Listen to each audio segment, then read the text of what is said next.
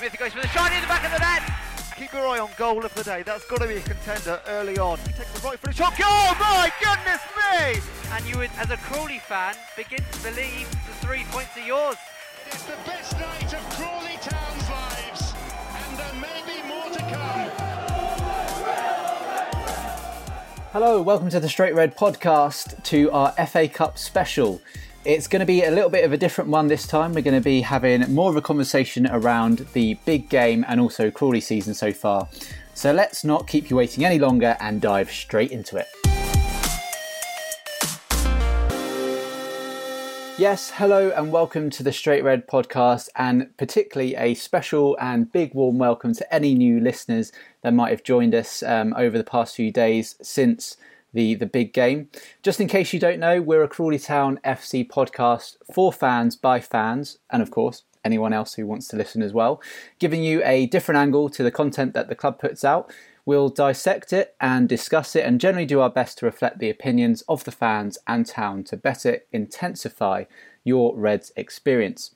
Anyway, that's enough of the sales pitch. Usually that's Ewan's job to do. So we'll dive straight into this podcast where we're going to be discussing the elephant in the room, that cracking FA Cup performance against Leeds. And we'll probably touch upon Crawley's season so far too, because so much has happened since we've done our last podcast. But before we do, Ewan, Happy New Year, Merry Christmas. It's been a long, long time. How is the third lockdown treating you? Do you know what? I've not got too much of an issue with lockdown. First of all, Happy New Year and Merry Christmas. What date was the last podcast? I haven't looked. I'm too embarrassed. But one thing we mentioned in the last podcast, we're quite sort of perfectionists. So I wasn't a big fan of at least my sound quality. We are doing this. 99% of these podcasts are done face-to-face, but of course with the situation, we are doing a second consecutive one. Via the internet, we are always doing the best we can. Lockdown 3, I mean, I work for a software company. I can work from home. I've got a new baby. I'm spending more time with him than I can ever have dreamed of. So I can't really complain about lockdown personally. How's the little one treating you? How's that been? He's good. Yeah, he is. I can't. Do you know what? He's perfect. And I know every parent says this, but I really think we've got the most perfect little boy that's ever been born. He's having a lovely time. Smiles a lot. He's watched his first couple of Crawley Town games on the telly on my lap. Only 8 months old. He's got no idea what's going on. But got him. Have you bought him a kit yet? No, I don't think they go down that small. I think they do small ones, but not baby grows. But if there was one, I'd get one. But no, having a lovely time. Like I said, the only downside is, of course, not being able to get to a game. What was it? One game we were allowed to go to, and then it was all called off again. It's a bit of a nightmare, but the benefit of at least being able to watch one I follow, and especially the Leeds game on BBC the other day, I still feel like we are as in touch as we possibly can be. So what about yourself? Yeah, well, I mean, I know it's the third lockdown for the nation, but this is really the first lockdown for me, to be honest, because last year spent the time still working out in Wales. So very much, I mean, I obviously was being sensible, but wasn't locked away at home. So I feel like I don't really have a right to complain because everyone's been through this already and perfected their lockdown routines. But I am still kind of muddling and struggling my way through what to do, what not to do, how best to look after yourself in lockdown. Just so people know, you are legally travelling to Wales. You work for the BBC. You're working on a big project. You're not sort of going through cover of darkness. No, not at all. We are, very much doing it out in the open. And I mean, I don't have to do broadcast critical work at the moment, so that's why I'm at home. So we are looking after ourselves as well. And like you mentioned earlier too, it was I think the Boxing Day game was meant to be my first day back commentating for Crawley, because we're part of the commentary team, just in case you didn't know, at Crawley Town. And then the lockdown hit, and unfortunately the game was behind closed doors. So yeah, that was really sad to not be able to do that. But hopefully, I mean, I understand that the wider and bigger cause that we're trying to fight here, hopefully it'll be safe enough for us to return to the ground soon. And I just want to say generally, thanks so much for everyone for being so understanding and supportive of the podcast, despite us not releasing something since last year. But in reply to announcing the recording of this podcast, Ewan, Ivan Noel tweeted back saying, "About time, you lazy buggers." He also mentioned Mike Dobie. He a musician, isn't he? He made a sort of a, what is it called? A Crawley Town track based upon our last run when we were going to the fifth round against United about 10 years ago. It was a cracking song, a very controversial video, unfortunately, but it was a very good song. Yeah, a message to all Crawley. Yeah, you remember it well. I do remember it well. Yeah. Well, he's written another one based upon the Leeds game. So, has he really? If you stay till the end of this podcast, we'll give you a little incentive. We'll let Mike Dobie play us out with his newly released Crawley Town song. I do say, personal preference, I think this is better than his first one. Hey, the first one was good. I remember working at I was working at the club at the time, and we were selling singles at the front of the office. We were genuinely selling singles. Yeah. That's enough of making you wait around, though. I feel like we've teased you enough before talking about football. So stop waffling, Jonathan. Let's bask in the glory. And in case you need reminding, because it's been such a long time since the game happened, have a listen to this.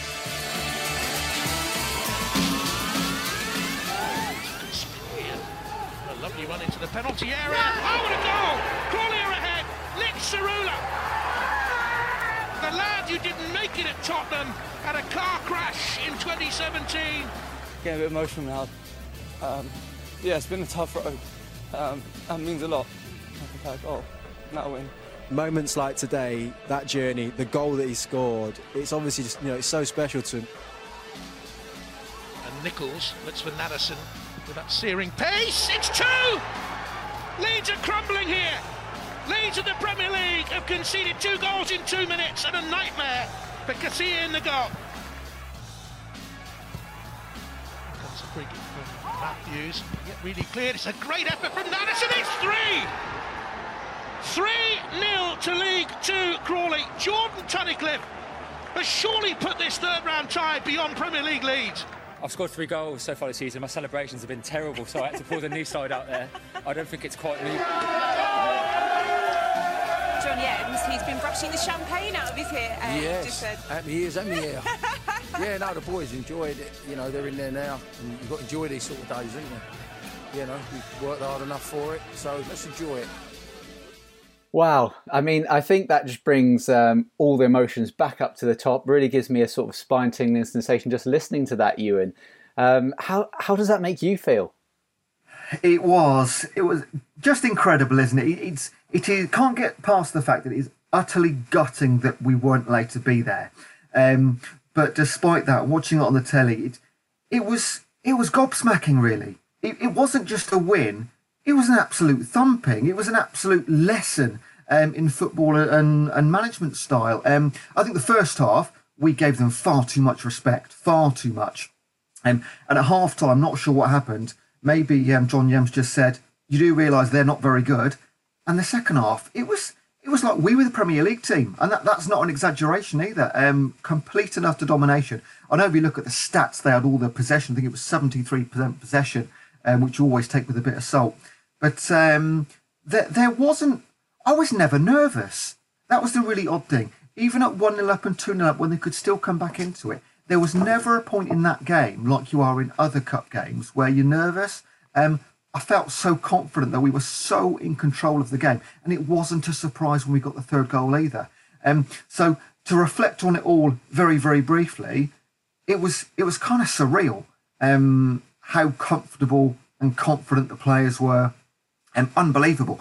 We'll go on to the fourth and fifth round draws after this. But I remember, I can't remember where I saw it, but it might have been on a news outlet. But they were talking about how confident the team and the manager was behind the scenes. And that absolutely shone through. By far the better team on the day. And for the league campaign as well, just on a side note, wow. How exciting is that going to be for the rest of the season as well? Yeah, I think if you are not a football fan or someone who doesn't follow sport very closely, watching the game, I don't think you would know that it's a League Two side versus a team in England's top flight at all. In fact, you might even, if you were if you were asked to pick, you might even point Crawley Town to be the higher ranked team. Like you say, especially in the second half, that difference really kind of showed itself. So let's have a deeper dive into the match. You did a really nice summary there, but let's have a closer look at the goals. So Nick Cerula, first goal for the game, but also his first ever senior goal, opening the scoring after 50 minutes, spinning past Jamie Shackleton of Leeds, bursting into the box and hitting a powerful shot low into the far corner. A dream come true for any player to open the goal scoring in an FA Cup match, especially against a team ranked a lot higher than yourself, but especially for Nick. He's 21 years old, and I don't know if you've heard the stories, but after a car crash in 2017, which left him badly injured, with doctors saying that he may never play again, he was then released by Spurs off the back of that as well, and he's now just come back, scored his first ever professional goal in his 7th match in professional football. Crazy story. Great football story. Great FA Cup story. Added to the emotion of the game. Added that extra context as well. And what a goal. What a turn as well. What a beautiful turn. In fact, on the BBC at the moment, there is a poll for the goal of the 3rd round. I've just retweeted it, in fact, on our Straight Red account. And Nick's currently winning that. There's 10 goals in that choice, and he's currently winning with about 27%. Let's not deny it, there were some cracking goals in the FA Cup this weekend, but here's just the quality. Took on 5 defenders and the goalie as well. Classic goal. That not just the match will go down in FA Cup history for Crawley, and it was one of the biggest upsets ever as well by that sort of goal margin, not just a win, but a fantastic win. That goal, I'm sure, will go down in club folklore as well. Just a cracking piece of skill. Complete solo effort from sort of 35 yards out, I think he started. And to knock it in the bottom right-hand corner. And the interview afterwards, which was what all the stories were about, or a lot of the stories were about afterwards, that sort of interview was shown all over the place. And real, genuine, sort of heartfelt emotion from Nick. And we sort of fighting back the tears. And that's when, I think when he signed, we heard about this story, car crash, etc., but when you sign 20 players in the space of a couple of months, you don't delve too much into those stories, but it came back to the fore, and you look into it like you've just said, and so happy for the guy. You just never met him, but he seems like a really lovely young lad as well. Couldn't be happier for him. Lovely story. Yeah, and if you haven't read about Nick's story, there's plenty of articles on the internet, BBC, Guardian, they've all written and interviewed him specifically about his journey. So I'd really encourage you to have a look and read those stories where he talks about the pain that was released when he scored that goal. So on to the second goal for Crawley. Came within 2 minutes, Ewan. Ashley Nadesan, our special man, scored it as well. Yeah, the homeboy. I'm not sure whether the Leeds players were shell-shocked. To get 1 goal against the Premier League team, fantastic. To get 2, great. To get 2 so quickly, something was sort of missing in their sort of mentality. You'd imagine a Premier League team like that to come back and fight stronger and faster. But great interception, great through ball, great pace from Nadesan as well. The lovely bobble, lovely bit of work from Complete Turf Care, placing that little bobble there. Well done, lads. But on the goalkeeper, Garcia, not good, was he? No. I mean, it bobbled, but he didn't seem to have that near post covered anyway. But not the best, most solid shot in the world. Lovely bobble, back of the net. Just so like Nick, so happy for Ashley, and especially his mum and his girlfriend on Twitter. They're great to sort of to watch as well. But yeah, really happy for him. Local boy, obviously just coming back this season, and last season, and it was a great game. There's so many things about the game that just make me happy though. With Nick's goal, Ashley's goal, Tony as well. Great day for John Yems. Just fantastic all round. Yeah, Tina Nadesan, Ashley's mum on Twitter, is always an absolute delight after Ashley does anything. She's so sweet, bless her, so sweet. Amazing family. That's my boy. Yeah, and talking about the goalkeeper, I feel like it's goalkeeping 101 to protect your near post. And, well, that kind of led on to Jordan Tunnicliffe's goal around the 70th minute or so. Again, a really good shot by Ashley Nadesan, Ewan, but poor goalkeeping again to give it to Jordan Tunnicliffe. I mean, yeah, you'd expect like parried away like that, but parried away towards the middle of your goal. It, like you just said, it's not what you expect from a former Real Madrid and Espanyol goalkeeper. It was a big move when he came to Leeds, when he arrived, and he's Glenn Morris. I'd rather have Glenn Morris in the goal than their goalkeeper every single day of the week. Glenn didn't have much to do on Sunday, of course. But what he did do well. He had one save early in the game. God knows how that didn't go in. Sort of half megged off his back heel and bounced past the right-hand post. No idea how that happened, but hey, we'll take it. But nothing to shout about from their goalkeeper whatsoever. But let's not take anything away from our players. 11 outstanding performances. Absolutely loved it. 3 lovely goals. Great to see Tony on the score sheet as well. He scored a few. Do you know what? Can't say enough good things. Really can't say enough good things. You can't. There's not one thing that I can say, do you know what? That could have been a bit better. There was nothing whatsoever. Loved it. Loved every single minute of it.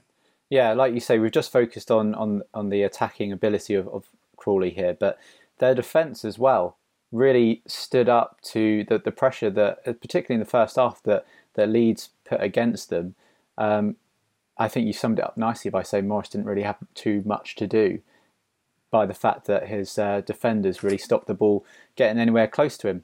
One final bit of attacking thing I do want to touch on, though, because a lot of the media coverage in the build-up to the match was around Max Watters, particularly special man for Crawley, being signed this past window in the summer, and especially on a free too. Potential goal after rounding the keeper. There's been a lot of interest on him. He was supposedly bringing a hamstring injury, which is why he didn't start the game. A lot of people were hoping he would, but they brought him on. Was that more to do with keeping up the interest in him as we are in the January transfer window, or did they bring him on to actually add something to the game? Yeah, there's natural speculation that he hadn't been playing because a deal had been done to sell him for X million pounds to whatever X club, but I think it is fairly genuine now. You can see that there probably has been a bit of an injury. Bringing him on, yes, definitely national TV, however many million people watching. I haven't seen the TV figures, but to give him a bit of extra exposure. If I'm being really selfish, maybe glad that he didn't score the goal, so he might stay a little bit longer. But if you're 3-0 up against a Premier League team, it just shows the strength and depth in the squad that our top goal scorer is at 14 goals in 16 games or something silly. And didn't need to bring him on until we were 3-0 up. The game was sort of done. So yeah, bringing him on, there was any risk. He wasn't going to be sort of running too hard and fast in order to chase balls and risk injury.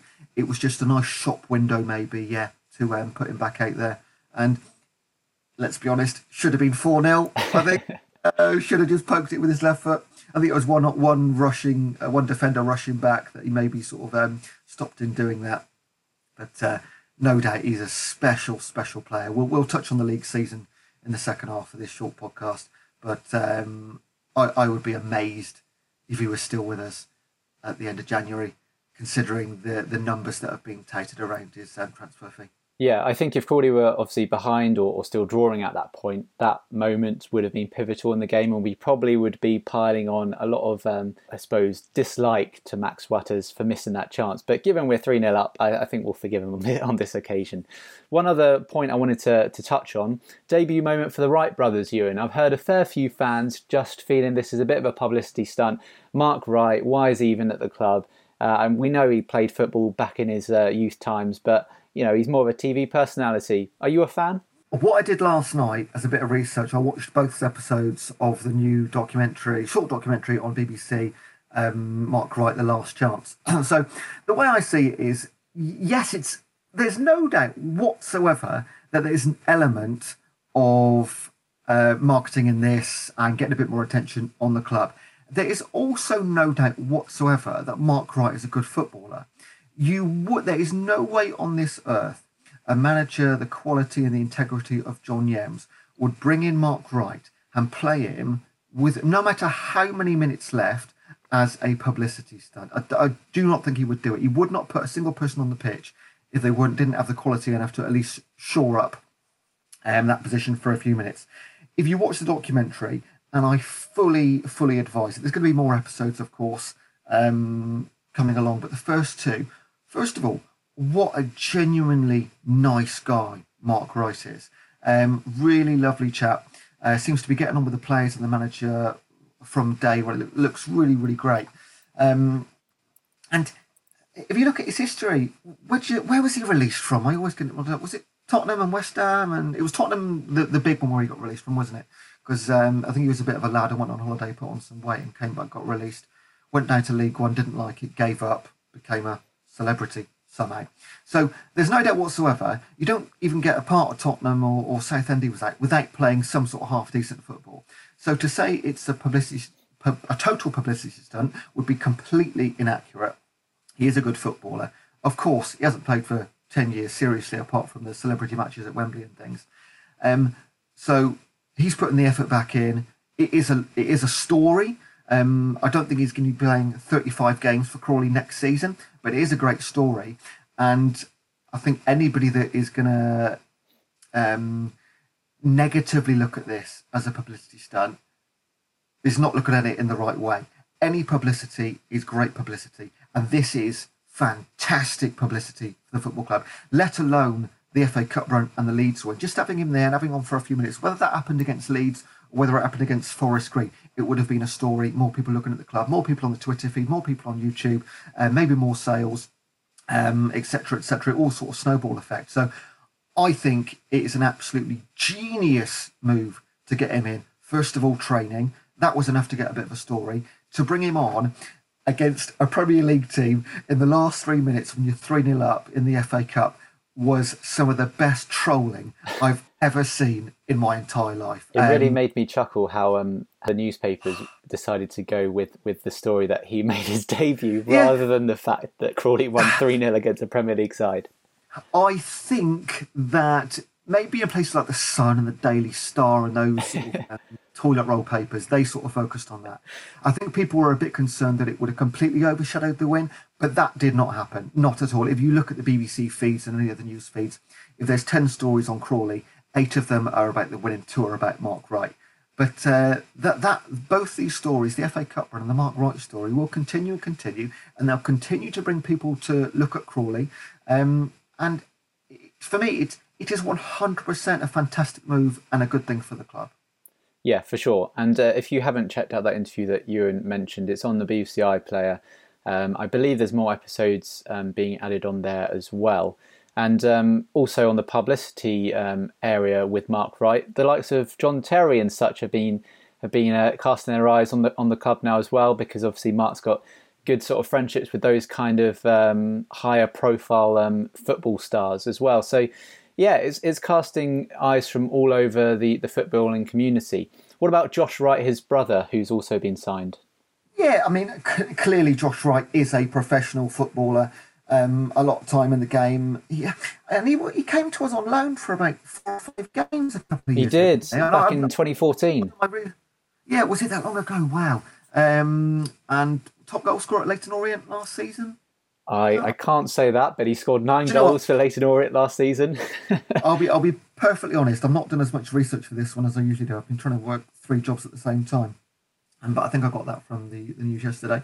So yeah, I think it could be he is a genuine, potentially sort of 30 plus games a season.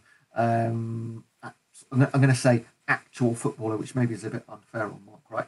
But just touching on Mark again. When he played a couple of games for the World 11 at Wembley, those celebrity games, one of the biggest bits of credit you can give him is, maybe it was a bit in the moment, but after one of the games where he scored that great free kick at Wembley, both Jose Mourinho and Sam Allardyce both said they'd give him a trial, which you can't say much more than that. And maybe that was just sort of celebrity in the moment, being nice for the cameras, etc., etc. But that's for him must be a lovely thing for those managers to hear him say that. I did see a comment on social media the other day about that kind of game where they were asking now, would he be classed as a celebrity or a pro? Ooh. Because it's the celebrities versus the pros in those charity games. So which side would he fall on? That's true. Yeah. But yeah, Who knows? We'll find. I'm sure he'll be playing in a few more. Yes, very much so. My favourite moment from the match, though, moving slightly forward, was when, I think it was after Ashley Naderson's second goal, where the TV cameras cut straight to John Yems and he was sipping his tea. I thought that was very memey of the BBC to cut there. And you know what? That image has been used in several places as well. I've no doubt that will be sort of memeified to some extent, especially by our fan base. I think I saw somebody saying it's, all right, Marcello, do you want a Bovril? Was one of the comments I heard with that photo. But, lovely scenes, lots of lovely scenes that will last for a very long time, and that is a really nice one. Yeah, another one I like is although there's no fans, Ashley Naderson sort of turning towards the stands. And to be fair, there was quite a lot of people in the stands. There's a lot of media there, maybe too much. Who knows? But lots of lovely photos. Yeah, very much so. I think Sergio Torres was there, obviously, for talk of the town, and there was some media from Argentina too there, so very much world coverage of the game. Now listen, it was a big thing for not only the club but also the town. Headlines in pretty much every national newspaper, countless reports, not only on the match itself but also, like we touched upon, the subplots surrounding the game, such as Nick Cerula and his rise, which we've of course mentioned. But also a really great time for the people of Crawley, especially given a lot of people losing their jobs during this pandemic, with a lot of people relying on Gatwick Airport as well for giving them their employment. So yeah, just generally I think a great time, really needed for the people of Crawley, let alone the club Crawley Town as well. And if I can add to that as well, what I couldn't be happier about, I was commercial manager at the club, in charge of all the sponsorship for 6-7 seasons, and a lot of those sponsors are still there today, and really big sponsors, and Joe's looking after them fantastically well and bringing on new ones as well. But for me personally, to see, obviously we had the LED boards around the pitch, and to see the likes of KRL, Innovation Fire and Security, People's Pension, Structured Communications, those guys that have been with the club so long and put money in season after season through generally low times, bottom half of League Two for the last 5 years in a row, for them to finally get some really nice national exposure, and I could not have been happier for those sponsors. There were, unfortunately for me, a couple of bittersweet moments just after the game. You may recall about 7 or 8 years ago that Bruce and myself, Bruce Tolbert, former media manager, alongside myself, put out a really good tweet about Ronaldo, Bale and Messi potentially joining the club in a transfer window. And at the time, that got national and international news. I think it got up to about 20,000 retweets, and it was the best club in terms of sort of engagement ever by the club. Sadly, but congratulations too, the club put out 2 tweets on Sunday. One of them is currently over 50,000 retweets and another is over 30,000. So the record has been utterly destroyed. And it was a fantastic tweet. What were the tweets? The first one was after the win. It said, Reds 3, Leeds 0, we are massive. And got about 50,000 retweets. And another one was... it was a Leeds United sort of fan podcast thing put out a message on Saturday saying it should be an easy route to the 4th round, most professional 4-0 win will go down well. And the club retweeted that just with a meme of like a grin, and that got over 30,000 retweets as well. I think, did they retract their tweet in the end? No, I think they enjoyed the exposure as well. But congratulations to the media team, Sam and Tom. You've absolutely smashed the record, can't deny it. Gutted, but very, very happy. Well, they were great tweets. And on the note of sponsorship, I believe Joe Comper is currently looking for a sleeve sponsor for the 4th round tie against Bournemouth. So if you're someone who has some money to sponsor and wants that exposure, get in touch with the club. I think you can email Joe directly, joecomper@crawleytownfc.com, if I remember rightly. Yeah, sounds about, no dots, that's about right, yeah. And if you do get in touch with Joe after hearing this podcast, if you quote Straight Red, we might get 5%, you never know. And you'll get a 50% discount on the sponsorship deal. One last thing before we move on to the fourth and fifth round. One thing that always makes me laugh, and you can see it coming a mile off, is our mate Dan Walker popping up any time there's a good cup run. Do you know, it was like signposted. As soon as we got Leeds in the third round, it was signposted. And lo and behold, about 2 days before the game, once again, Dan Walker's taken himself as a big Crawley Town fan. And as soon as we're out of the cup, I'm sure there will be no mention of Crawley once again for at least 3 years. I don't think at the time of recording this podcast that the TV fixtures have been announced yet, but I don't know whether it's widely known, but Dan doesn't work on Sundays for religious reasons, which I presume, which is why he didn't host the BBC's coverage of our game as it was on a Sunday. However, if this round, the next fourth round is chosen for TV and especially BBC coverage, I wonder whether he'll get it if it's a Saturday or a kind of Monday. Do you know what? I think the way it's been going, as there's only, 16 games in the fourth round, and there's no fans allowed, the BBC have been great in this. Do you know what, this podcast sounds like a BBC sort of brow-nosing exercise. I haven't paid you, Ewan. But if it's not on live TV, almost everything has been streamed nowadays, isn't it? I think almost every game was available to watch in the last round, all the good ones anyway. So I imagine in the fourth round, if it's not on live TV, and seeing as you got Cheltenham, Man City, and Man United, Liverpool, I think it's probably in the second half of good games. Of course, the excitement is it's like a John Yems derby. I don't imagine it'll be on live TV, but hopefully there is some sort of coverage. And if he's involved in that, then do you know what? Joking aside, it's great because it's another celebrity with a lot of followers talking about Crawley, which is always helpful. And Dan, if you ever are listening, in the small hope, we love you. So we'd love to get you on the podcast and have a chat if you are listening. But we've mentioned it enough now, the fourth and fifth round. Shall we move on to the draw and talking about that? Number 7. Number 7 is AFC Bournemouth, currently third in the Championship. And a home tie at the Vitality for them against... Number 19. Number 19, Crawley Town from League Two.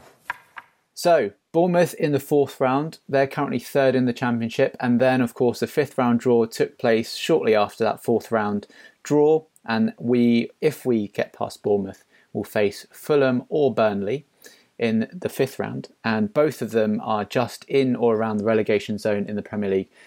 Your initial reaction, Ewan, when you saw the draw? Devastated.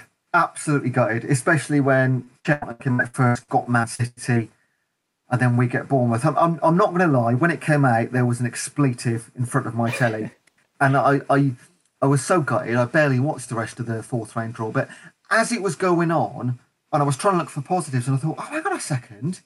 John Yems of Bournemouth, there's a bit of a story there. I don't think anybody outside John Yems or Crawley or Bournemouth will care. So that factor is not going to encourage TV audiences or TV companies to sort of give it any more exposure. But it gives a bit of more excitement about the game, possibly. Again, it's Championship, ex-Premier League, no doubt whatsoever. We would have preferred either a top 6 or... I mean, we're probably we are the fourth or fifth lowest ranked team still in the competition, maybe even less than that. So it was unlikely we can get a team less than us. So yes, I prefer Bournemouth to another League 2 or League 1 team. But it was quite deflating after all that excitement, that fantastic win, to pull out Bournemouth. And they'll feel exactly the same, I imagine. It's not that great. They're probably a bit more expecting themselves to go through to the fifth round than we are. So that was disappointing. And then fifth round, right, here we go. Fifth round. If we get past Bournemouth, who we got? And it's no better, really, is it? Bottom half of Premier League. It's all the same or one of the other. So really, really gutted. But I think genuinely we've got a chance against Bournemouth. I really, really do. And I'd even go as far as saying, if we can beat Leeds, why can't we beat Fulham and Burnley as well? So, do you know what? It might sound ridiculous, but I'm thinking quarterfinals here. Quarterfinals. Well, when I initially saw the draw as well, I too thought it was a pretty bland draw. I was hoping, my personal preference was a smaller club and then a bigger club in round 5 like United. Maybe repeat what happened 10 years ago this season, and maybe write what we couldn't have done 10 years ago this time round. But upon further reflection, with Bournemouth being currently 3rd in the Championship at time of recording this, they're probably chasing promotion, I'd imagine, as their main priority. Will they side a slightly weakened team with their sights slightly off the cup? But also, more importantly, I think there's a lot in this John Yems kind of story. So if you don't know, John Yems was part of the management team at Bournemouth for a long time, alongside Eddie, and helps them move all the way up to the Premier League, I believe.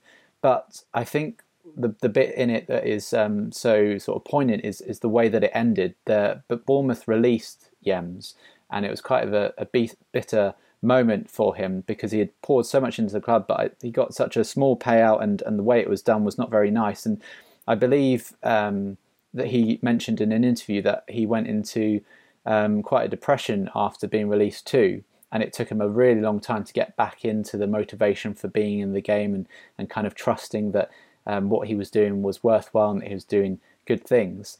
He'll certainly want to prove a point, won't he, with that fixture? Yeah, do you know what? Hearing that, there'll be nobody more motivated to win the game than John Yems. I think what we've learned, he is a people motivator. He can certainly get the team going. So, yeah, on a level for him, and really for the club, it is like the John Yems derby. It's also a bit of a Matt Tubbs derby, if you want to really drag sort of people. And he's already been on Twitter as well, saying he's looking forward to that game. And Talk of the Town, the pre-match show that the club put on, which again, I can't say enough good things about it. You've got to watch that if you haven't already on YouTube before games. If they had Sergio on for the Leeds game, to get Matt Tubbs as a co-presenter on Talk of the Town for the Crawley Bournemouth game, again, that's just another bit of interest as well. I think that would be really nice to watch. Yeah, 100%. Just briefly touching on a poll that we put out yesterday, asking for your thoughts on who you would like to see in the 4th round draw. 49% of you who voted went for one of the Premier League's big 6, and the second sort of most voted for answer was a lower ranked side at 32%. So more people were hoping for that big 6 side, and then second up was a lower ranked side. Unfortunately, we got neither of those. We got a pretty good Championship side. Yeah, we got what everybody really didn't want, did we? But there you go. It genuinely, I think we've got a chance in both of those games. If we get past Bournemouth, which I think we've got a percentage chance of, you just said there's a chance they'll play a weakened squad. Let's fingers crossed hope they do. There's no guarantee of that. But 5th round as well, Fulham, Burnley, I treat them both the same. I think we can genuinely beat them both. So again, on reflection, now I've had a sort of a day and a half to think about it. Quite looking forward to them. Yeah, and being a financial man, Ewan, Alex Burke posted a question asking, he says it might be a silly question, but without fans, would the club get more from a live TV game versus, say, Man City, or from prize money in getting to the 5th round? Do you reckon? Do you know what? For the 3rd round, if you lost in the 3rd round, it was 20 grand. If you won in the 3rd round, I think it was £62,000. So we obviously got the biggest portion of that. I am fairly sure that for being live on BBC, the fee is about £85,000 that we got. So we had a great day on Sunday. I don't think the fees go up the further through the rounds you go, because there's only a certain number of live games. So we're not going to get a TV fee for the because that goes to the home team for the 4th round. The winning fee, I'm guessing the winning 4th round must be in the region of about 100 grand or so, and losing must be about 35-ish. Do you still get a losing fee from the 4th round onwards? I thought I heard somewhere that maybe that disappears. I don't know, that it might have changed. I remember I always used to get the FA Cup sponsorship book on the 1st round. It was always really interesting going through and seeing what the prize money was for each round. But yeah, it was a long time ago, so very likely could have changed. Yeah. And I mean, one of the last things we'll mention on this FA Cup win is the exposure that all the fans have been getting as well. Not just the club, but I mean, you personally, Jonathan, you are famous now. I've been really busy. As it happens, whenever the club do well, and because we are like the I'm going to say the official fans podcast, let's say, we do always get people get in touch, like ITV, BBC, Meridian, 5 Live, etc. Always want our opinion, as well as the likes of the CTSA, and Carol Bates gets everywhere, of course. And there's always like the go-to people. So we had quite a lot of contact over the last few days. So Jonathan, I think in the last 24 hours, you've been on BBC 5 Live, ITV Meridian, BBC Southwest, Southeast, on BBC 6 Radio. Oh yeah, Southeast. Yeah. You've been all over the place. I have indeed. It did. It did feel quite surreal. It was really, really cool talking to so many different outlets about the Reds' performance, and really nice to kind of convey another fan and opinion, especially with the privileged position that we're in as being a podcast, that we get to hear all of your thoughts, and hopefully I managed to convey some of those thoughts across. But it was a really kind of surreal day, and really get a great opportunity given the club's performance. Also, I noticed some other fans did get onto BBC outlets as well. Aidan Quinlan got onto a phone-in with Robbie Savage on 5 Live. I thought he did very well to eloquently explain his situation and defend Crawley's position, and did extremely well to not berate Robbie Savage for 10 years ago when he lost to us. I couldn't believe it. He didn't bring it up. Maybe it was brought up at another point, but God, that would be the first thing I've said, because there's a great photo of Sergio absolutely rammed Robbie Savage on the floor. It's in the corridor at the club, actually. I did find it quite funny. Aidan was great. Like you said, spoke very well, and everything he said was spot on. But if you watch the footage of the interview, it's actually like Robbie Savage getting him to wind it up, to the producer, wind it up. But Aidan wasn't sort of overcome by that. He did really well. So we always try and represent the club as best we can wherever we're exposed to, and other fans are clearly doing that as well. And just a final point I want to give, somebody else that I always think represents the club incredibly well. If you're watching, I think it was before the game. No, it was a half-time, actually. The interview Erdem did on BBC, Erdem Konya. The way he speaks, the way he talks about the club, his genuine openness and honesty about our philosophy, and we are essentially a selling club. That's what we do. We get players in on frees, and we try and get transfer fees directly or through sell-on clauses. I think Erdem did a lot for the club yesterday. He spoke really well, and honestly, and I think it's a big thank you for him. And Zaya Aaron put a note out afterwards to say, well done to all the fans on your support through lockdown. I think it's just worth saying that how grateful we are as a fan base. I'm talking from everybody here to Zaya and Erdem and the owners, and all their hard work they've put over the last few years, like the sponsors, to get some fruition now must be such a wonderful feeling and gratifying that the effort's worth it. Yeah, I completely agree. And on the note of Erdem Konya, the man who has a lot of influence over some of the transfers that come in, shall we move on to talk about the transfer window, as it is January? I completely forget that we're in the middle of a transfer window, but we are.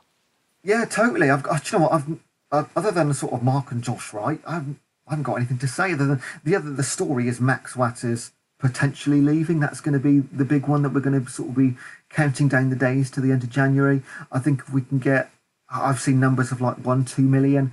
You can't turn that down. You know, we're in a pandemic, got no gate receipts. I don't think there's much funding coming from the government or the FA. I know there was a package done with the Premier League, wasn't there, with the Football League, but what our portion of that is, we don't know. Because again, Erdem said very openly in that interview at the half-time on Sunday that we are the 91st ranked team in the Football League in terms of sort of like gate receipts, which is frightening when you think about that, because money's got to come from somewhere else. So if you can get a couple of million for Max, you say, thanks for all your hard work, give us the cash, please, and wish him well on his way. And there's no doubt whatsoever he's going to be playing at a higher level than League Two, wherever he goes next. I feel like you've answered my question already, but here's a little snippet from a Welsh newspaper in relation to Max Watters. This is a quote from an Erdem Konya interview with them. He was saying, if they rang me today, I'd quote him £2 million. Previously, he stated he would have demanded £1 million prior to the Leeds match. And then Erdem goes on to say, for me, he's the most valuable striker in England. The fact he's 21 won't matter therefore won't matter for the squad registration, and the salary cap makes him more valuable. But there is a strong interest, and from abroad as well. So that was interest from Swansea City, for sure. There's also, like Erdem mentions, a lot of interest from abroad and other clubs as well. £2 million, would you sell Max Watters? You'd sell him for £2 million. If you can get a sell-on clause in there as well, so his next transfer you get 10% of. Because if he goes for £2 million and does well at a championship side, for example, and they sell him on for 10, 15, etc., etc., you know what? That's maybe pie in the sky thinking, but it can happen. Look at likes of Jamie Vardy and people like that. He has been likened to Jamie Vardy. Yeah, I can understand why. You absolutely 100% cash in, because if there's one thing we learned on Sunday, and there was lots of things, without Max in the squad, we were 3-0 up against Leeds. And what would you say with the likes of Nichols, Naddison, even Cerula, maybe after his notable performance in such a high-profile match? Would you likely take, if the right money came in for those players as well? Because then that is a lot of our sort of more high-profile, influential players gone. Or would you risk keeping them for the rest of this season, potentially see Crawley get promoted, go further in the FA Cup, increase their value and sell them at the end of the season, but also then there's a risk of them maybe performing badly, Crawley not getting promoted, going down in value? I wouldn't risk letting anybody more than Max go. If you can get the money for Max, then every transfer fee or every transfer is dependent on how much money you can get. If you can get $2 million for Max, we keep saying that number, it might be more or less than that, then I think you've done your business. And let's concentrate on the FA Cup, concentrate on the league, get in the playoff places, go to Wembley, make all these dreams come true. I think it's very unlikely that the likes of Cerula and Nichols and these players are going to devalue themselves over the next few months. If anything, between now and May, I can only see how they can increase their value. And then in the summer, you maybe sell one more, etc., etc. And you know what? I haven't seen the books. I don't know what our finances look like. I can only imagine they're pretty poor at the moment. We're very lucky to have an owner like Zaire who'll keep pumping money in and sort of keeping the place afloat. But certainly, cash in on Max, keep everybody else, get to the end of the season, enjoy what we've got going on, and then reassess. And if it looks like by the end of this season we're going to have fans and things in the stadium, then it puts a different spin on things. But you just got to play it by ear. One thing as well, just going back to the very fourth and fifth rounds, at the moment, we don't even know if they're going to go ahead, let's be perfectly honest. There's so many stories about now, based on the celebrations that Crawley were guilty of it, the celebrations in the changing room, celebrations on the pitch at some games. There's a lot of footage that are going around. People are disappointed that, even though they're all getting tested, to have 20 players or 30 players and staff in a sweaty dressing room, potentially spreading one person's virus, who knows? I think at some point, unfortunately, football might come to a stop again. Yeah, with the constant rising cases of the virus that we see hitting the headlines every day, there has been a lot of calls from people saying that sport is not a necessity. If you go down to the hard lines of what is a necessity and what isn't, if you compare them, against the NHS being a necessity to save people's lives. I mean, obviously, people will argue and can argue for the fact that sport, gives us something to look towards, and it gives us something to distract ourselves, and it's just like any other form of entertainment. But I suppose a line's got to be drawn somewhere, hasn't it? And that's a decision for someone who's paid a lot more money than I am, unfortunately. And you know what? It's potentially another reason to sell Max quickly, because if the league is stopped and nobody plays for 4 weeks, and he doesn't play for 4 weeks, I don't know what that does to his value. If somebody's offering you money now based on the quality he's got now and his sort of like these last 16 games, again, to close out that question, cash in, keep everybody else, keep this great sort of form and experience going. And you can't really fault Erdem's ability and all of the other staff who play a role in finding these great quality players.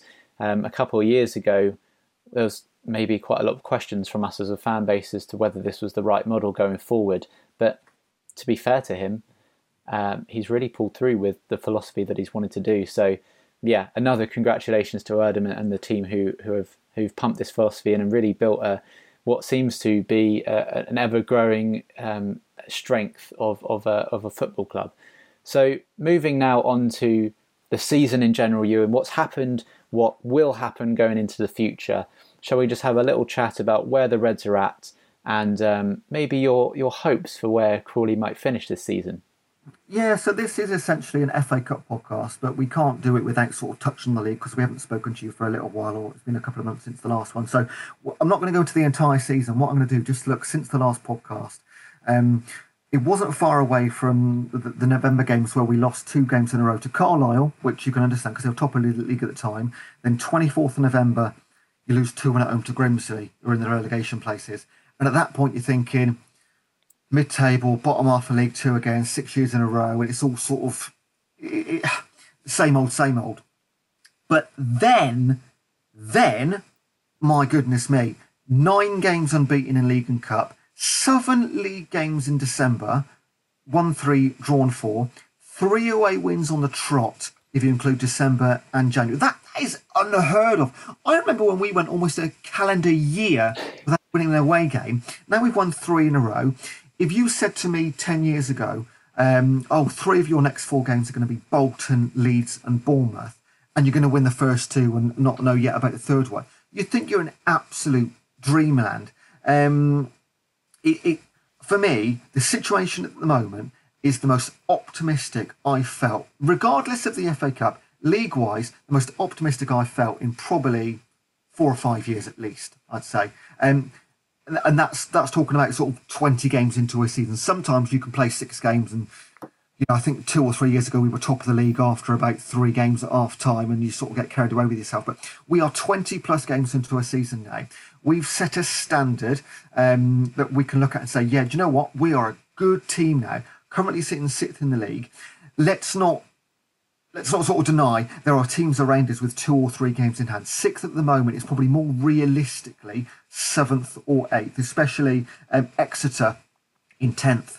Only 3 points behind us, but got 3 games in hand. So we are sort of clinging on to the playoff places at the moment. But everything, absolutely, from the last 10 games, going in 100% the right direction. Really, really exciting 2 months. And I don't see why it can't continue. We've clearly had the best Christmas period I think I've ever seen in my sort of 10, 11 years supporting the club. We always seem to falter around about Christmas time, it feels. But, 7 games in December, didn't lose a single one, 3 away wins on the trot, 9 unbeaten. Brilliant, absolutely brilliant. Is this the season to do it? Given the fact that we've got a lot of attention on some of our high-profile players, the position we're currently in, is this the season to really push for that promotion into League One? Are we going to lose it after this? Are we going to be back down to sort of bottom mid-table come next season if we miss this opportunity? We've had some really tough games recently, okay? And coming up is the exciting bit. So we're playing away at Bradford on the 9th. They are 19th in the table. Then we're at home to Stevenage, 22nd in the table. Then home to Walsall, 11th in the table. So we're not playing like a top 6-7 team for the next month or so. It's not until we play away at Cambridge on the 30th of January where we play a top 3 team. They're currently 3rd. So by the time we play Cambridge, we could have sort of solidified. I mean, it's a little bit unrealistic at the moment, that 6th place, but we could have solidified sitting around about 3rd, 4th, 5th in the table. So next couple of games, huge. 19th and 22nd in the table are next 2 league games. Then there's sort of the sideshow against Bournemouth. Again, that could pick us up again as well. And then Walsall, currently 11th. Potentially a brilliant month coming up in January. Could easily pick up, over those 4 league games, could easily pick up 9 points. And that puts you right up there, properly up there. And of course, every game in the league, especially at this stage of the season, is going to be classed as important, but especially those games against the likes of Cambridge, who are up there at the moment.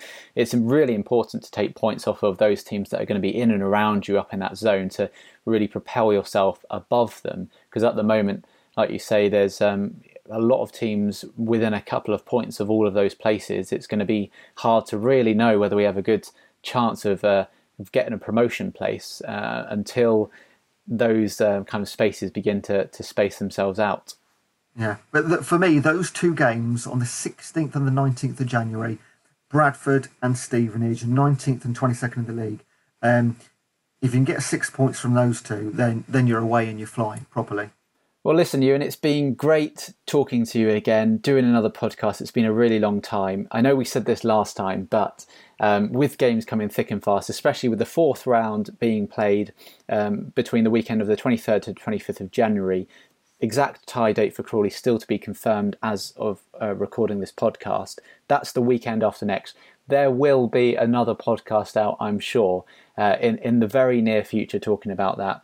Obviously, this has been an FA Cup special, so we're focused more on that amazing win against Leeds. But I'm sure we'll be back to more of the league coverage and having a deeper look into what you mentioned about whether this could be the season that Crawley get promotion into League One. One final thing to mention though before we do go, the club recently promoted this thing called a Second Chance Academy. It's part of the Crawley Town Academy that's being run. It's for 16 to 18 year olds, but they're just really promoting that there's a virtual trial registration open. And I'm really just kind of mentioning this because I suppose with the fantastic performance that Crawley put in against Leeds, with the story of Nick Cerula and his journey up, there must be youngsters that are inspired by this. So if you're between the ages of 16 to 18 and fancy a career in football as your way forward in life, then if you go to academyse.co.uk/apply or go onto the Crawley Town social media accounts, I'm sure you'll find the stuff there. You can register your interest and maybe you'll be a future star of the club. Who knows? I know a few players that are currently in the first team squad and training with them have come through that academy scheme. So it does work. Is there an age limit on that? Can I have a go? 16 to 18, Ewan. Are you an 18-year-old still? I've been 18 twice, mate. 36 this year. 18 at heart. That's all that matters, isn't it? Well, thank you so much for listening to this podcast. As always, do leave your thoughts and comments on Twitter or on SoundCloud for us to read and digest. We love hearing back from you about your thoughts, your opinions, how you thought we discussed things. That's all great stuff to hear and to keep the conversation going. But from Ewan and myself, thanks so much for listening. We'll speak to you again in the near future. And now I'll allow you to enjoy the dulcet tones of Mike Dobie to play us out. Bye-bye. So let's hear the sound in the front rooms all around our Crawley Town. Our day is here as the Red Devils, they lift our spirits clear. It's on to the next round. Bang, bang, the mighty fall at our home ground. The only way is Wembley. It's our fever frenzy. And the only way is Wembley. It's our fever frenzy. So now a decade's passed since Crawley grew so fast, we run so free into a different league. Red Devils, we believe we're one for all. First was one, then two, then we won the third, to march and create some history. The only way is Wembley. It's our fever frenzy.